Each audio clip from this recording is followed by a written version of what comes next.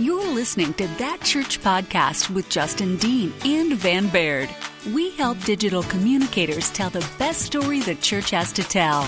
Learn more about our conference, regional workshops, and online training and resources at thatcc.com. Well, hey, everyone. Welcome back into That Church Podcast for all of our listeners on iTunes and Stitcher and on our website. And for all of our pro members, welcome back into our video interview series. And hey, Justin, we're on a roll. We've been doing back-to-backs on these. It's good to see you again. But, you know, I just saw you. Yeah, we do record these like almost every day now. So I'm getting to see a lot of you. I personally, it brightens my day every time we get to connect, man. So, well, thanks for going there and taking the high road. That's so sweet. You actually just changed shirts. I just did another one and we just changed shirts. So that's how many we should do that.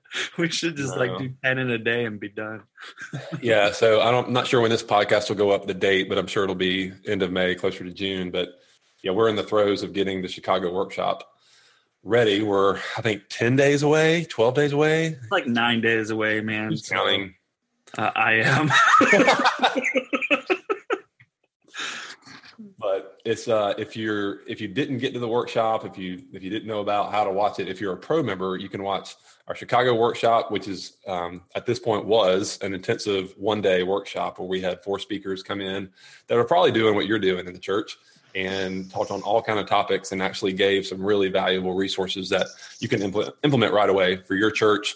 So be sure and check out thatcc.com if you'd like more information on not just the Chicago workshop, but all of our Atlanta conferences, the San Diego workshop we've done in the past, and then all the other resources that I think are worth about $5,000, but we only charge. It's getting up there, man. We keep packing stuff in there, like just free stuff left and right from our partners and stuff we're creating. It is, I don't know if we should raise the rates or what. It's $49 a month, and you can cancel. I mean, nobody ever cancels, but yeah, it's a lot of stuff.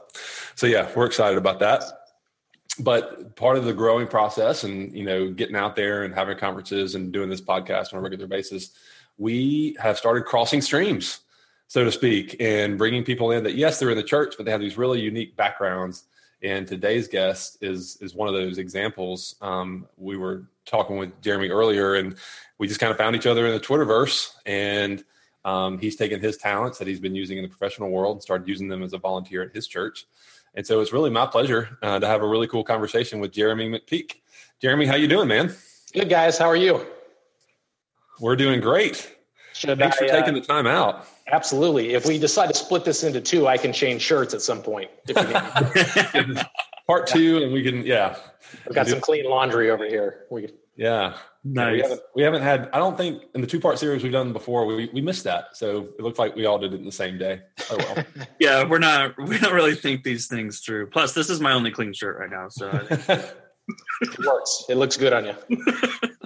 So Jeramie, you got a unique story, unique in that, I mean, how many people, you know, for all the listeners, how many people do you know that have been involved in the NBA, in the sports world, which as a sports fan, I geek out at when I find out, you know, what your past life is and, you know, what your roles have been. But you've got a really unique story, and I would love for you to just kind of fill everybody in on who you are and what you were doing for the, you know, for your NBA team and yeah, just kind of introduce yourself.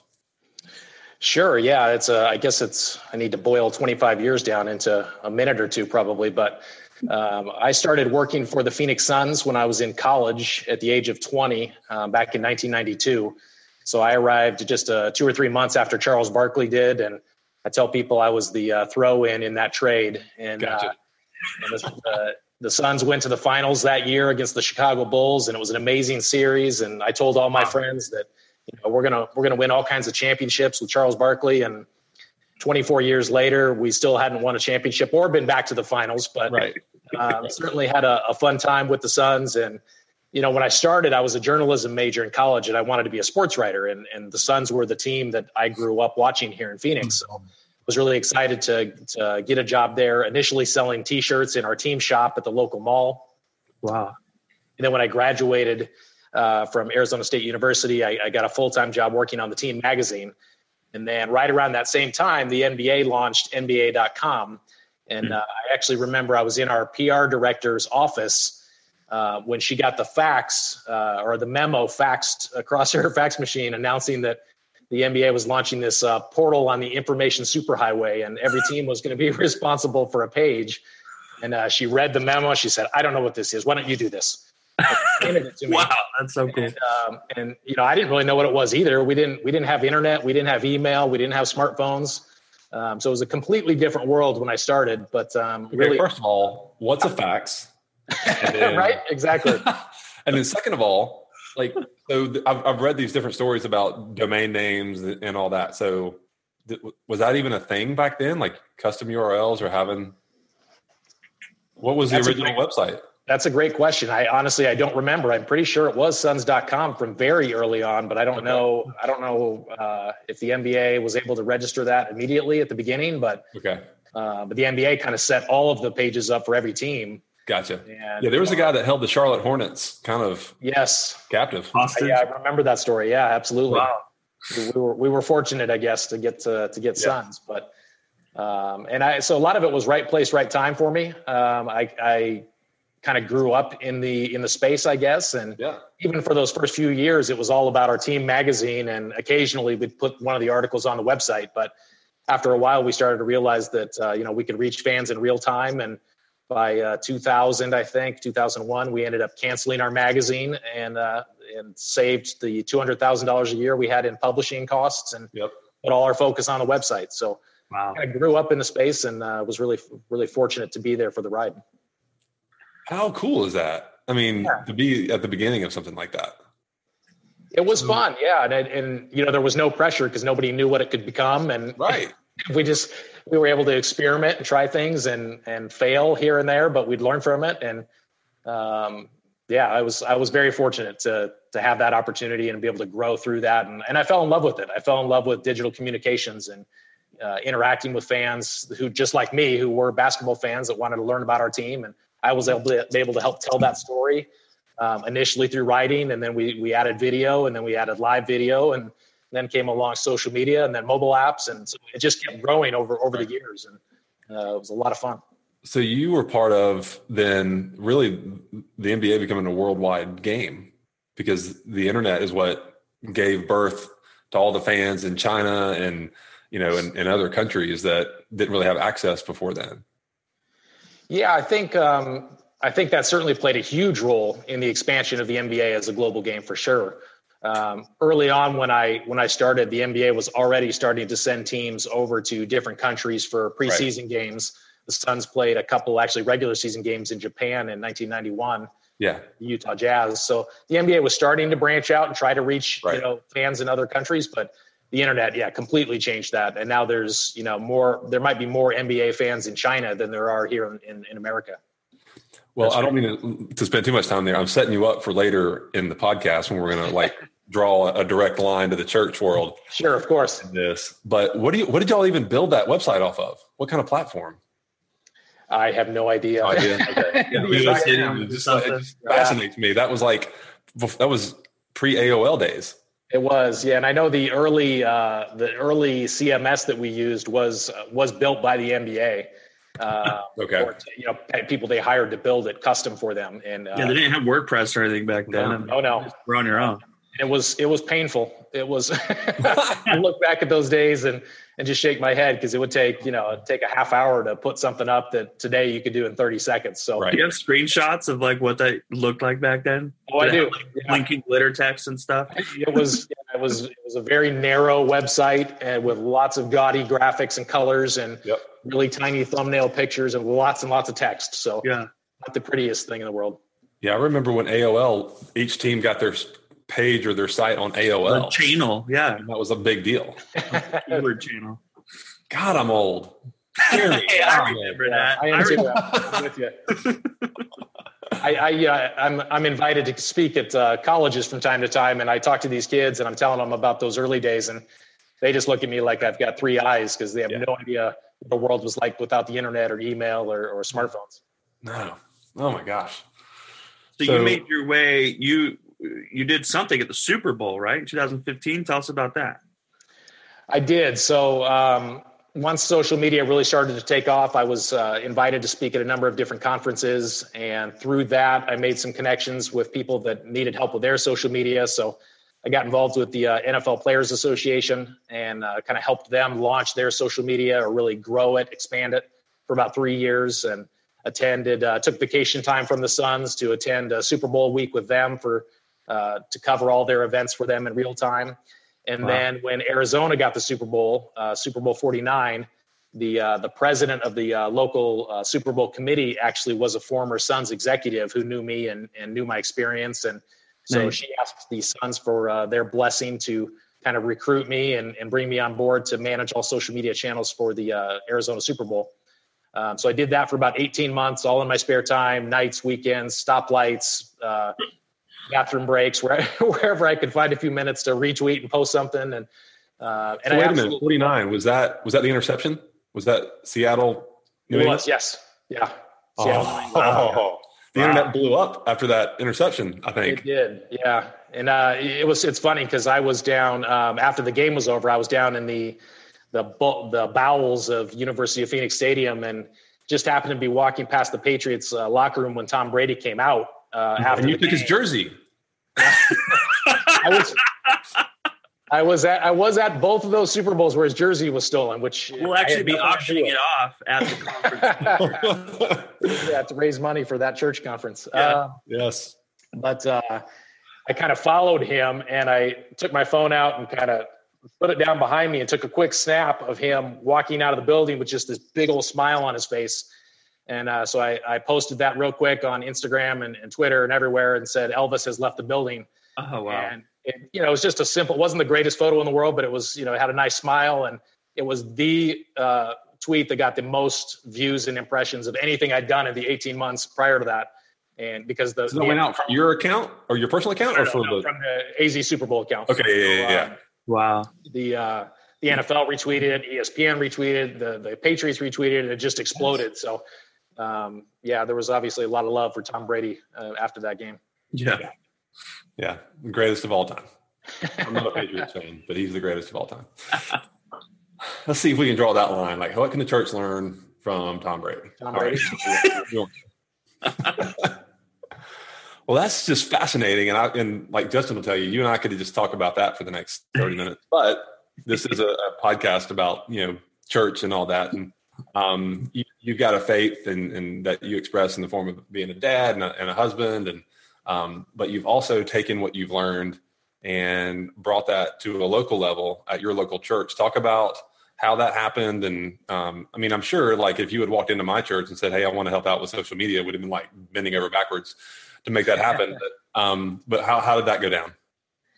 Yeah, over my last 2 or 3 years with the Suns, I had a couple different local churches reach out to me that just different people I knew in those churches. And they said, hey, can you meet with us and just give us your thoughts on how to do social media? What should we be doing with social? And that was the first time that it really kind of hit me that maybe I could use my talents in different ways and actually help spread the gospel, help churches get the message out, help them grow.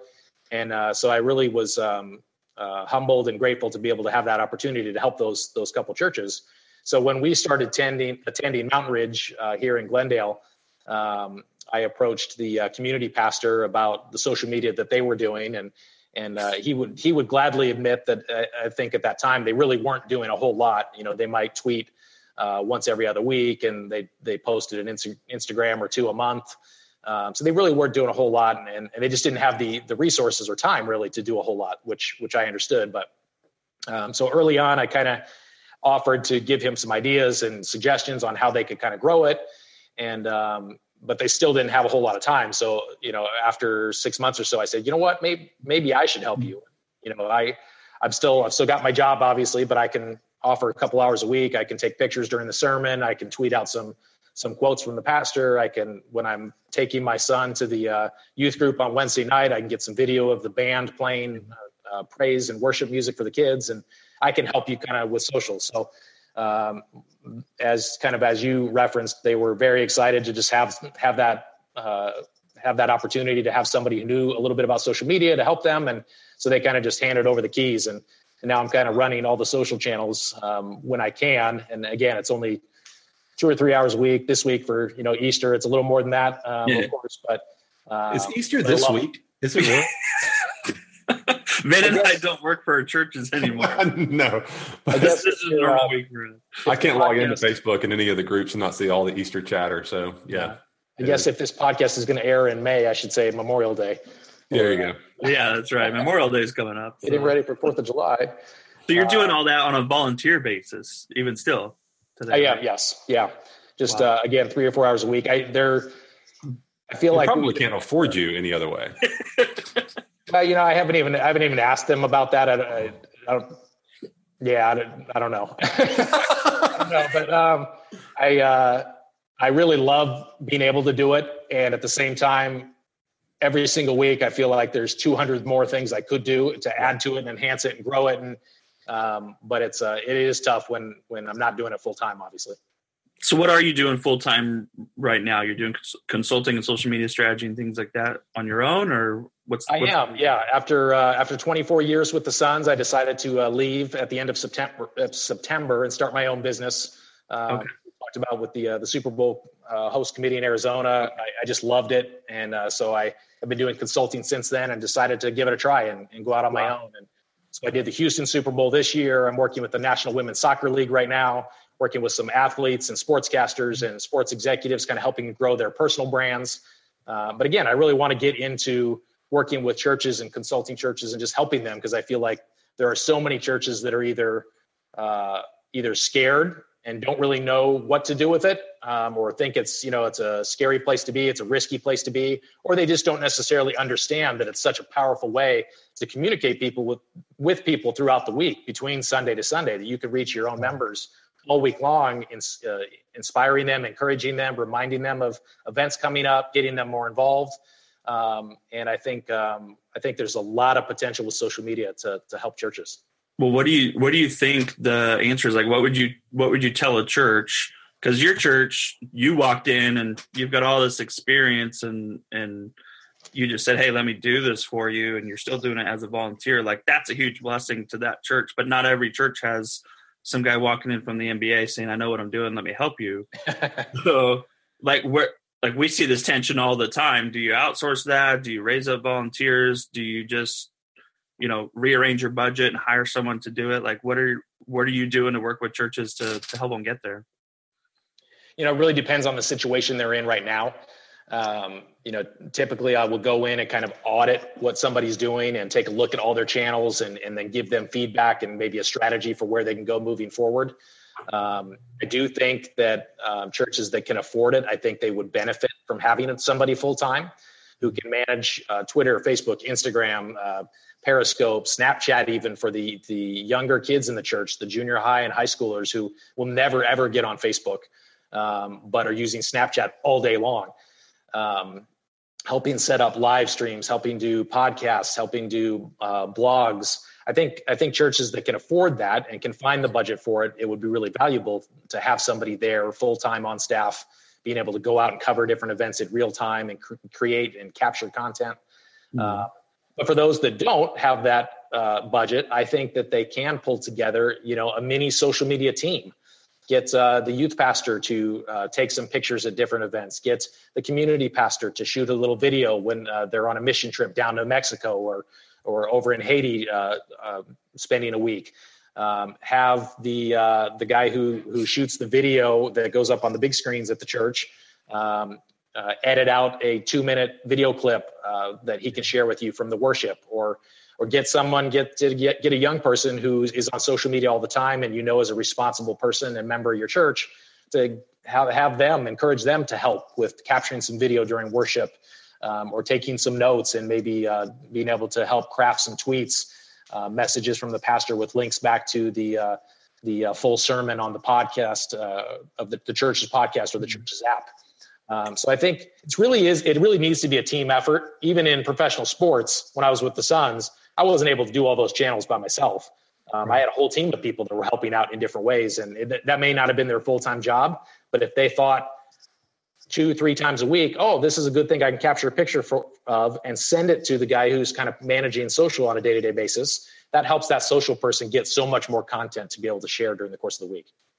Well, there certainly are still churches that are kind of lagging behind and waiting, to get on social media from a full-time basis. And I know it's not completely linear because the technology's changed, but when you consider just if you borrow from the NBA, with the leap that they made in what year did you say it was? 95, yeah. To invest in that technology. And all right, now we're going to have a website, and what was that?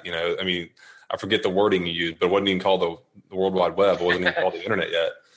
Information superhighway. Yeah, information superhighway. And so, fast forward 30 years from there, and look where they are now and what they've learned from it. So I think that would be an encouragement to anybody listening, is that sometimes you just have to start. And there are still churches out there that haven't, even gotten a Facebook page yet. Yeah. But from building a volunteer team, what's some of the things that you are doing with the Suns and doing for, on the professional sports side that's translating really well on the church side? I think there are so many similarities, to be honest.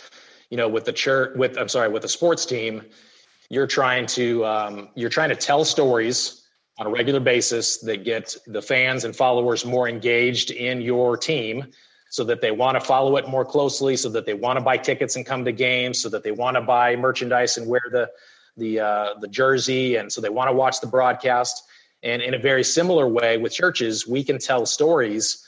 Actually, the main story we're telling, of course, is the gospel. But we can also tell stories about what the church is doing out in the local community, what the teenager who just gave their life to Christ and was baptized, and tell their story, their testimony. You can share the worship songs. There's so many different areas that you can share stories from and create content of, and share that throughout the week. So you're not only inspiring people, but you're encouraging them to maybe follow up and open their Bible and read the passage that the pastor was talking about that week, if they happen to miss the service, or to download the mobile app and listen to a sermon that they missed, or to come to the church picnic that they're having next Saturday night. Whatever it is, it's using social media to tell that story, to communicate with people on a regular basis, inform them. In some ways, you can entertain them. You can have fun. If your pastor, our pastor loves to tell funny stories about his childhood and stuff. So sometimes I'll take his stories and I'll Photoshop his head on a picture of a little boy doing something silly that happened to go with what he was talking about. I'll post that. That's awesome. For the people that happen to be at church that week and they know what I'm talking about, or they know what the reference is. That's fun. You can have fun, but you can also, again, just inspire people with the Word of God and sharing that and getting them more involved. I love how when you described when you started at the church, just volunteering, how you just said, man, I just started taking photos and videos when I was out with my son at different, church events and things like that. I just started capturing the life around you from your perspective and sharing that through the church. Like, that's so easy. Like, I think if we were to tell volunteers or tell people in the church, like, hey, this is what we're looking for, we just, it's already stuff that you're living out. We just need to capture it and tell that story and put it online. I think they would feel a lot more empowered to go, oh, okay, I can help out with this. Like, getting that perspective from all the different events and community groups and things like that, that stuff, a social media manager who's full-time at the church can't honestly capture that stuff unless they're, out in the community as well. So you almost get a better perspective if you're able to, empower the volunteers in that way.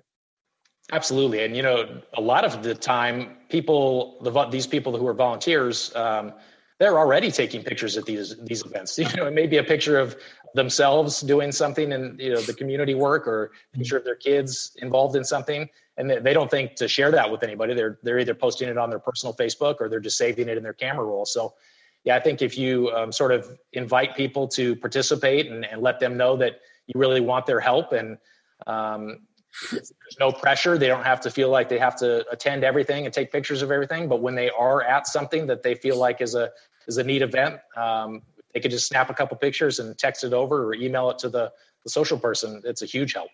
I don't know if this will make it into the podcast, but I thought I would share this real quick. So if you're a pro member, we'll leave this in, but I'm going to share out when you mentioned that you Photoshopped a child's face or your pastor's face onto a child, the technology is getting more and more easier, or more easier, I should say. And as of today, if you're listening to this podcast, Instagram just rolled out another little app. And so what I'm showing on the screen is a picture of Justin that I can take a quick selfie and just implement my face right over. So you just move it around and put it wherever. I mean, this is just to make a point that, it's getting easier and easier to be creative. You finally look buff, Van. Look at that. Yeah. Like I've been working out. So discard photo. Yeah. Get rid of that. Yeah. Discard that. But yeah, it's just, there's really no excuse anymore to even just do it badly. As long as you're doing it, you'll learn. And I think the tools are going to get easier and easier. The new Clips app, yes. on iPhone now is, I think it's amazing. I love it. Yeah. You're absolutely right. And you talked about the MBA investing in building those websites initially. Churches don't have to invest a whole lot to get active in social media because all these platforms are free. Yep. Yeah, sure. You can buy some different equipment to have a little higher quality audio or a little higher quality video, or you can pay a social media manager, obviously, to manage everything. But the channels themselves are free. So you should be taking advantage of those because you can reach so many different people, not only your current members of the church, but other people in the community who may then learn about your church and think, oh, that looks like a neat church. I want to come try that out next Sunday. Which channel are y'all getting the best engagement on right now, Jeramie? Probably Facebook still. It's our largest audience. A lot of the members of our church are a little bit older, so they're using Facebook. But I would say Instagram's not far behind. Twitter is probably the one that's trailing the most for us. We've got a much smaller audience on Twitter and not nearly the engagement there. Most of the retweets I get are from the other pastors at the church. But Instagram gets a lot of impressions and views and likes, and Facebook, of course, as well gets really good engagement. I read an article this morning that Instagram stories, so not Instagram, but the stories part of Instagram, right, has surpassed 200 million users, which is larger than all of Snapchat and their users together. So, I mean, obviously they ripped that off and copied everything about it. But now, only a few months later, they have more users than all of Snapchat combined. So, I mean, Instagram is definitely blowing up there. It's crazy. With Absolutely. All the graphics too. It's not just young kids, it's everyone. Right. Instagram is my personal favorite social media channel. It's the one that I love posting to most often. And I use the Instagram stories every Sunday at our church. Nice.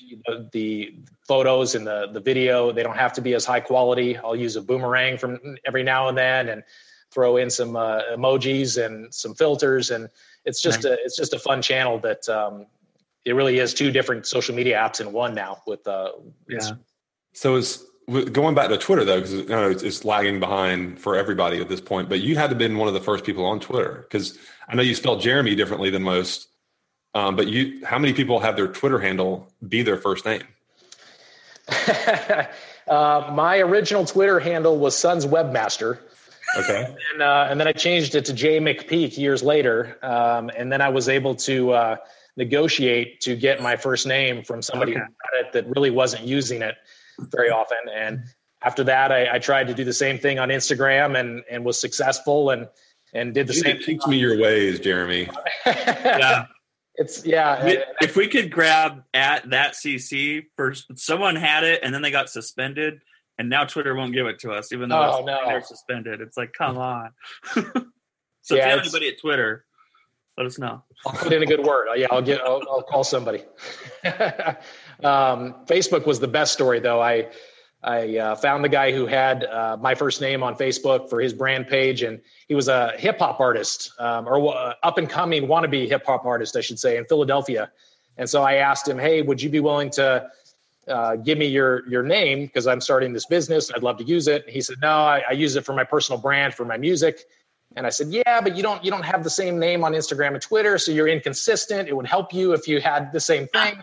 And he still wasn't interested. And so I offered him an autographed jersey. He said no. Wow. He wasn't a sports fan. So I said, "Would you sell it? Can I buy it from you?" And he said, no, but you know what? Since you do social media, if you can help me with my personal brand and teach me how to use social a little better, I'll give it to you. Wow. I said, great. I'd happy to do that. I said, give me a month. Let me put together a little presentation for you, give you some ideas, really audit your stuff. At the end of the month, I got it all ready, and I went to his Facebook page to take a screenshot to put in my deck. And the page was now owned by someone in the Philippines. Oh. So I reached back out to him, found out that he gave it up the same day he agreed to. And in the meantime, someone in the Philippines had grabbed it, whose name wasn't even Jeramie, which is the funniest part of all. So I spent the past 6 months trying to negotiate with somebody in the Philippines who spoke very broken English, and just finally got him a couple weeks ago to agree to give it to me. And in exchange, I'm supposed to send him a gift, but now I can't get him to tell me what his address is. He doesn't seem to understand when I'm asking about sending him something. Wow. So I'm you got it? It's yours now? But I do have it. I've got to get across all 3 channels now. Wow. Yeah, because Van is not being used on Instagram. It's gone. And it's saying, it's somebody else is using it, but the account doesn't exist. And then the guy on Twitter is just like, hey, yeah, I'll add you to the list of people that want to buy my account. Just the 3 letters, Van. Yeah. Oh man, that'd be so cool. Yeah.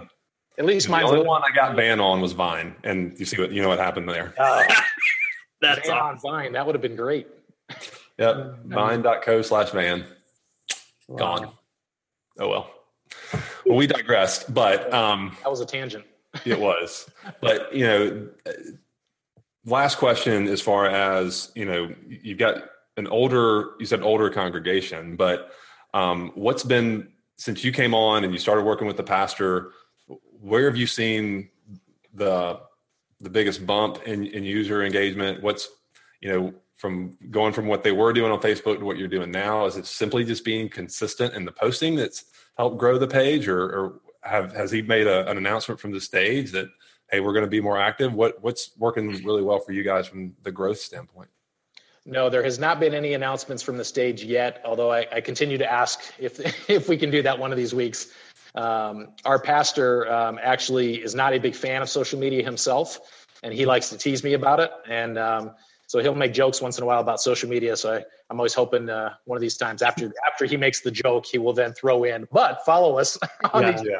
Yeah. Just show him that your reach on Facebook is bigger than the entire church.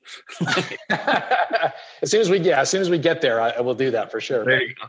No, but I think the biggest key is just consistency, regularly posting new content, different types of content, mixing it up, and being consistent. And then if you can, as a church, put a little bit of money once in a while behind key posts on Facebook, and that could be $5 or $10, but to boost it to try and reach more people, either that are currently already following your page on Facebook, or friends of theirs, or people that live within 5 miles of the church, which is what we're doing right now this week for Easter, where we've got a number of different campaigns. We're running ad campaigns as well as boosted posts, all to people right around our church, trying to get the word out that we've got 4 services and would love to have people join us. So I think all those things are key, but consistency is probably the biggest thing. Just regularly posting content, getting it out there, and kind of engaging with the people that also comment or like your posts, or maybe tag you in their post.